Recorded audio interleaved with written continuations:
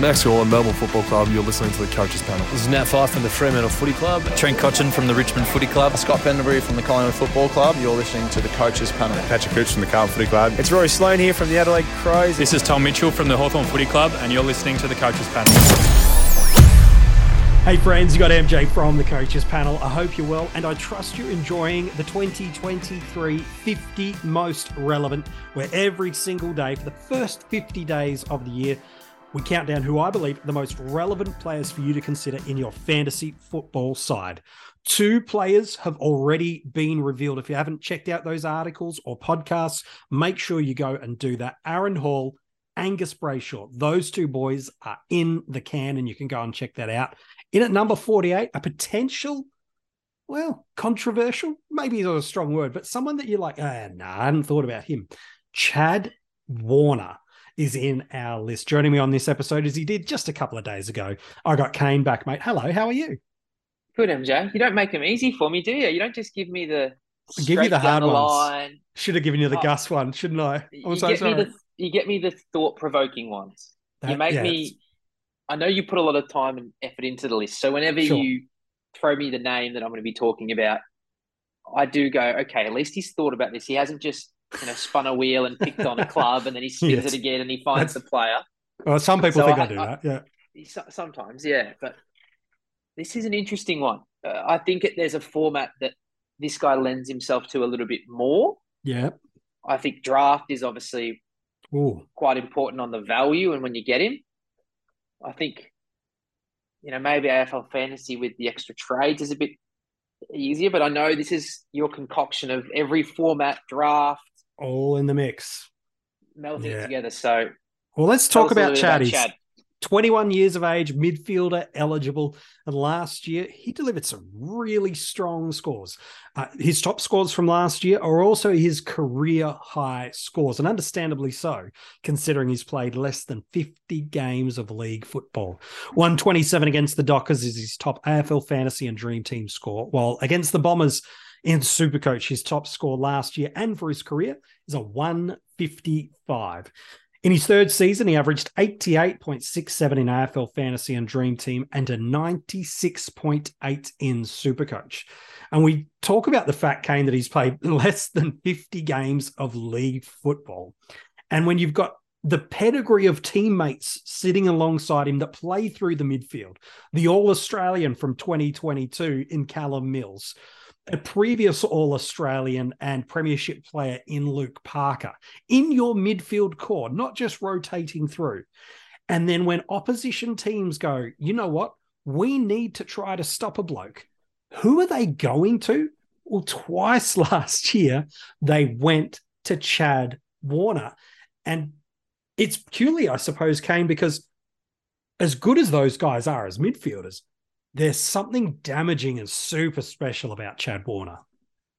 100% MJ. He just pops, doesn't he? When you look at the 2021 season, when we had cottoned on that this guy was going to be a regular in the Sydney team, we knew he had great junior numbers. We didn't get much of a look at him in 2020, but the start of the 2021 season... He was a cash cow for us, by the way.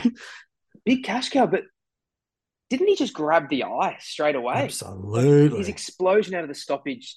The one that always sticks in my mind, I think, when it really hit us that this guy's like a genuine, one of the best players in the competition upside, was that Richmond game in round 3, 2021, when he kicked that goal out of the middle, burst out of the stoppage, long goal, finished with a ton in both formats that season.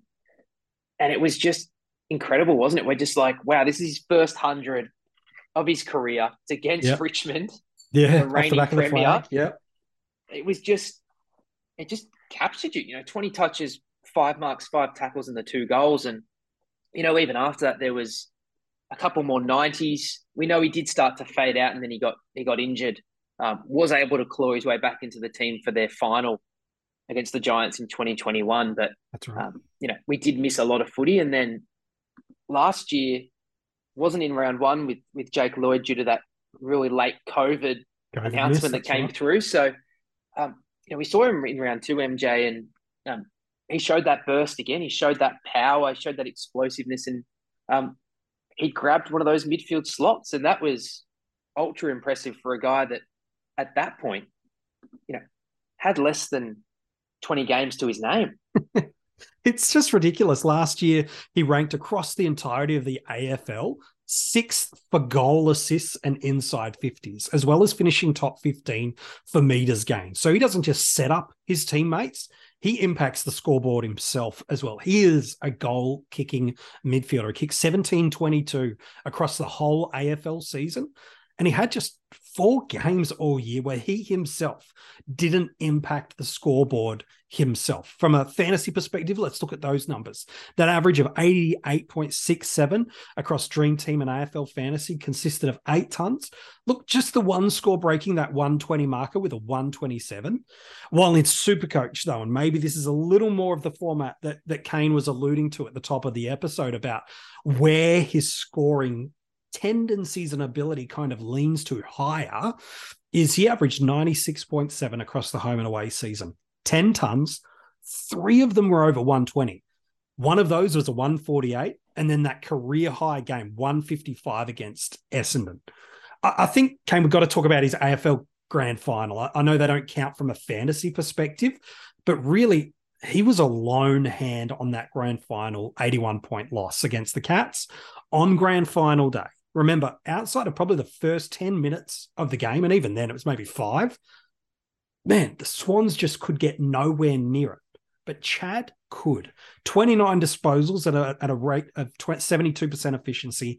18 of those touches were contested. 10 clearances. 6 score involvements. 5 inside 50s. 3 rebound 50s. Kicking 2 goals himself. A 113 in AFL Fantasy and Dream Team, and a 126 in Supercoach. And this was when their team was dismantled from the get-go.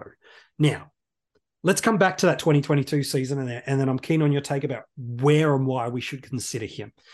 He's not yet a premium midfielder. I think we need to be really clear on that. He's on the cusp of it, but he's not yet. But when you're starting these guys in your early teams, your starting squads, you're forecasting about what they could become. And so if you're forecasting for Warner, here are a couple of things you're looking for to grab a hold of. One, you're looking at that 2021 trend that Kane alluded to, and you're going, all right, that and 2022 combined, overall, that's a really nice trend. The fact that he established himself inside that best 22, really, really important. If you do the centre bounce split, he goes from around about 53% of centre bounces pre-buy up to about 72% post-buy. So he's really owning that role as a centre bounce midfielder. But I think really what you're looking at, Kane, is you're probably isolating yourself to 2 4-week periods of the year to go, what could he actually be? Twice across the 2022 season, he had a 4-game stretch of 4 consecutive tons. In round 6 to 9, he averaged 106 in AFL Fantasy and Dream Team and 110 in Supercoach. He then backs it up again just 6 weeks later. Between rounds 16 and 19, he averages 111 in AFL Fantasy and Dream Team. And here's the kicker, 130 in Supercoach. They're small little capsules. But, Kane, when we look at guys, maybe even you could contrast him to an Andy Brayshaw, there are a lot of parallels between these two. Yeah, it's pretty remarkable, MJ. Just that floor is still quite low. It and is. the stealing's not as high as I would have thought, but no, the averages are still really, really solid, especially for a third-year player. So, to be at 89 and 97, I just think we haven't really seen the pop. Like, there's been a 155 and there was a 148 Supercoach. Yeah. There's been a 127, but, for an average like that, often you see a couple of 130s, maybe even a 160 in Supercoach. Yeah. And he has that game. Like 103 DT was the 155. Yeah. The 127 was a 148. Yeah. He converted an 87 to a 123. So for me, Supercoach is the format that if I'm going to pick him in a starting squad, for me, it's there. Yeah. And my expectation for that pick is we know you want the best in each line. And in the midfield, that's the top 8. But we also have to use a little bit of common sense and think if 8th is just, say, 112, Sure, in the mids, Well, yeah. let's pull it up exactly what it was last year. 8th was Petrarca at 112.4. In Supercoach, yeah. In Supercoach. 16th was 108.3. So 8 points a game, yeah. Yeah, and even 12th and 13th was Paddy Cripps and Walsh at 111.1 and 111. So over a year, we're talking really, 170 points, yeah. Yeah, well, we're talking about 22 points, really, MJ, if he got, if he can get to 110. That's, for me, if he's at 110, that would have had him as 15th in the midfield. But I'm only a couple of points off. I'm only a handful of points off that top. I think that's the important thing is if you're expecting 110 and that's your hope and that's your goal, if he reaches that, he is more than fine as an MA. What you obviously don't want to close yourself off to in that format is the top guys. When you're looking at Laird at 127, Oliver at 127, Neil at 122, and Miller at 120, you don't want to close yourself off and not have room for those guys because those guys really are difference makers. Yeah. But the reality is you are going to have, as you hunt for this best midfield, you're going to have a 112. Just looking at last year, Petrarca was 112. So he was still very good. For me, if Warner did his job and got to 110, that's a great pick. That's a big tick. That's a great pick because he saved you money in that starting squad, that valuable starting squad, to do something else. Well, just 14 players over 110 last year in Supercoach, and just 18 players went 100 in the midfield, removing the DPP Dunkley scores. Only 18 did it in Dream Team and Fantasy last year. And so the gap that Kane's highlighting is, you want the top 8, top 10 guys. Absolutely. But if it's within a handful of points per game, that's not much because it's not just about what you do on that one pick. It's 86K, MJ, between Petrarca and Warner. It's not much, is it? And that's why a starting squad in particular is something that every time you look at it, you can make a change. Yeah. Because by making that one change, let's say you did have Petrarca, you drop down to Warner with 80 and grab 86K. Where do you put that 86K? Now, we know when we build these squads, the start of the season, we're early January. Sure. You try to put a bit of fat on the rookies. And that is really what gets tricky, is we know that, well, if a rookie comes out in that intra-club game or in that preseason, that official preseason game, and he's going gangbusters, they've got the role and they're 200K in Supercoach. Unfortunately, even though you might have had a 117er. Yeah, you might have had a 123. Yeah. You're going to have to get them. Yeah. And that's where this comes in, isn't it? You had Petrarca. Yeah, he should be around then. Oh, Warner, I need the rookie. Or it might be another premium MJ. You might have, had an Angus Brayshaw. Yeah, we talked about him yesterday. You get a bit cold feet and you go, oh, no, I need to get up to Sinclair. I need to get up to Sicily in Supercoach. You use that cash. That's why it's so hard is every pick in your starting squad impacts another pick. So you make one change, it can now I've got more cash. Heaps of others. Well, that's it. And it's hard to get the balance because you go up and get a Jinby at West Coast off a Dowling, 50, 60K right there. The Brayshaw or Hall, who we've talked about already. You want to get up to the big boys. That's where that 50, 60K. So it's not just Petrarca versus Warner because for the most part, head to head, using those two guys, Petrarca will win. But it's the money you save and then reinvest elsewhere that now starts to make someone like Warner really enticing. Because last year, it was the year I've never seen that many mid-price or value selections pop. So guys like Jared Witts, out of nowhere, off the back of an ACL, pops. Sicily, career season. Charlie Curnow for Supercoach, rebounds massively. Cornelius and Gresham's huge value seasons. These are just a couple of the names. George Hewitt's another in the back line we could throw in there. All these holding pattern guys all worked across the format. So statistically, that won't happen again. But equally, I don't think we've got the same potential depth at this stage to run that. So our structures are going to look really, really different to 12 months ago, which is why someone like Warner for me is fascinating to consider, because he's not yet there as a premium. I think he will be there eventually. The question is not if, but when. And we're talking about him for the starting squads, not as an upgrade target at the moment. But that's where it starts to get interesting. It's that 50, 60K, I really need that. And that's where it becomes interesting because, it's focusing back to Supercoach. And the reason I think he's quite a nice start in AFL fantasy too. I'm not bullish on him in DT. I think I'd rather, if you're not sold on him, I'll phrase it better.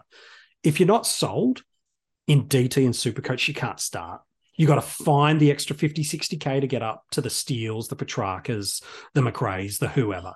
Or you're going right down to your Hoppers, your Warples, your Sheeds, these kind of obvious stepping stone guys. So if you're not sold in those two salary cap formats, you just can't start him. In AF, you can set a 4 to 6 week stretch and go, right, if he's not going 100, 105, I'll jump off and get the moneymaker breakout guy that is. Fine, no worries with that. But he's an interesting spot, isn't he, Kane? Because he's format changing, he's squad changing, because the upside is obvious. The premium territory will come, but will it be now? And are you comfortable enough to go for it now? Yeah, and that's what you've got to weigh up. And that's usually what the early rounds are for. If you've lost confidence after 2 weeks that he's not going to work, look at a Sarong last year who was carrying some injuries and had to have a break. Like that does happen with these picks. Yeah.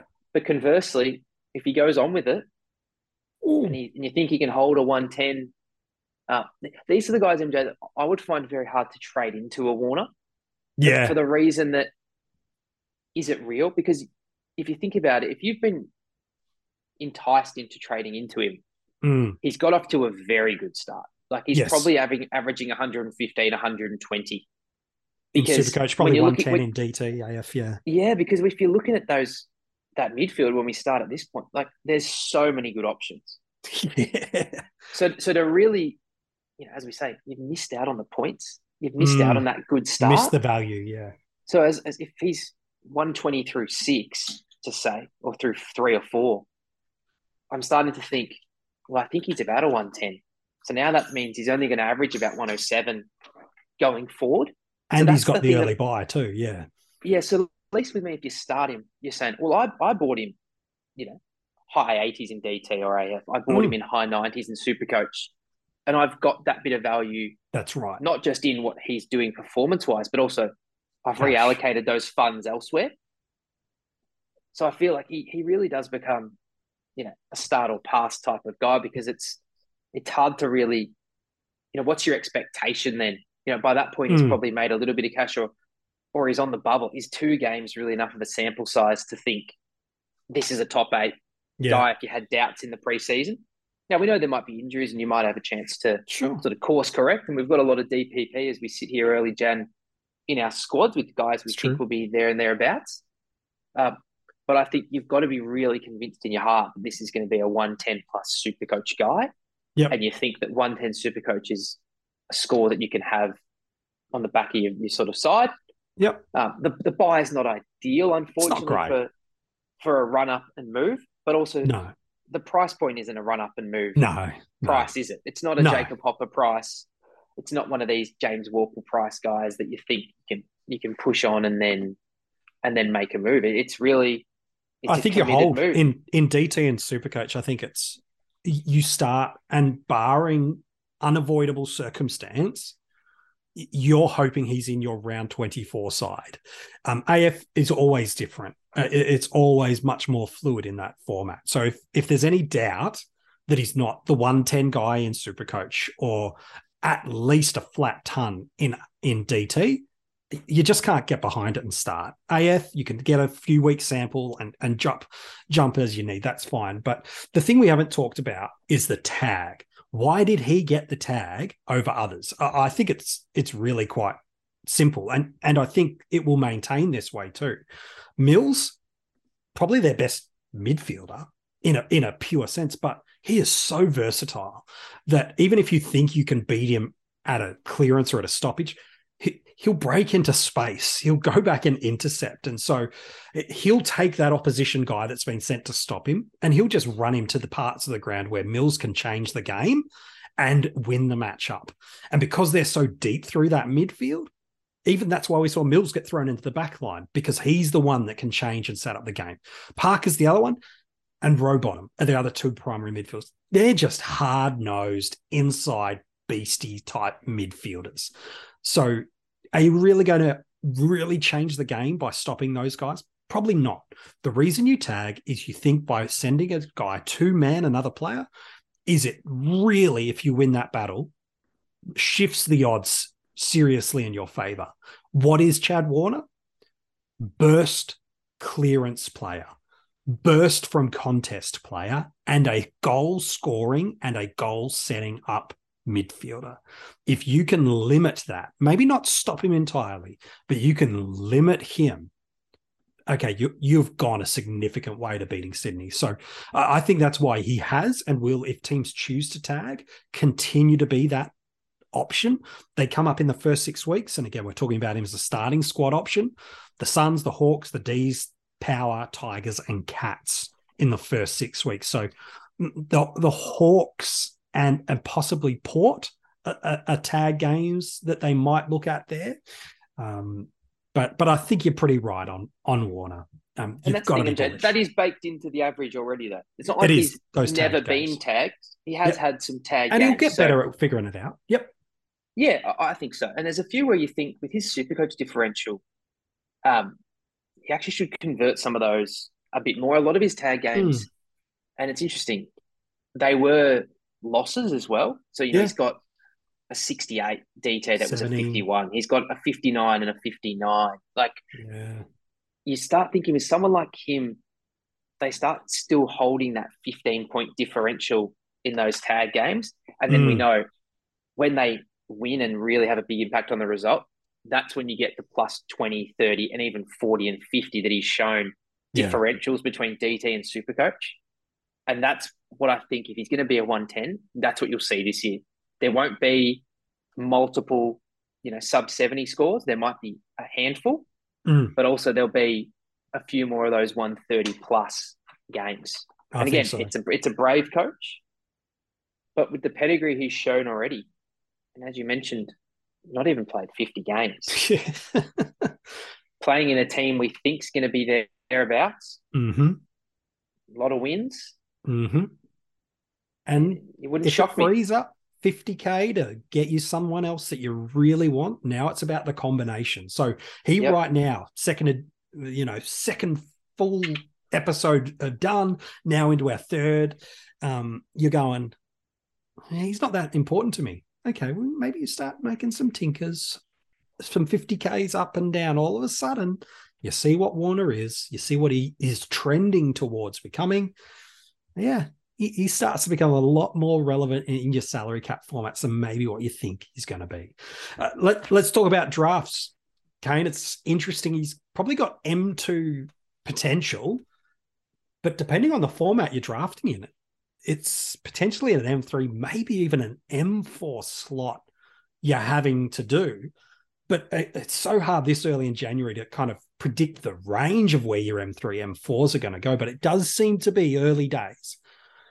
Snag a top end forward in your first couple of picks and get in hard and deep on those top end midfielders pretty early.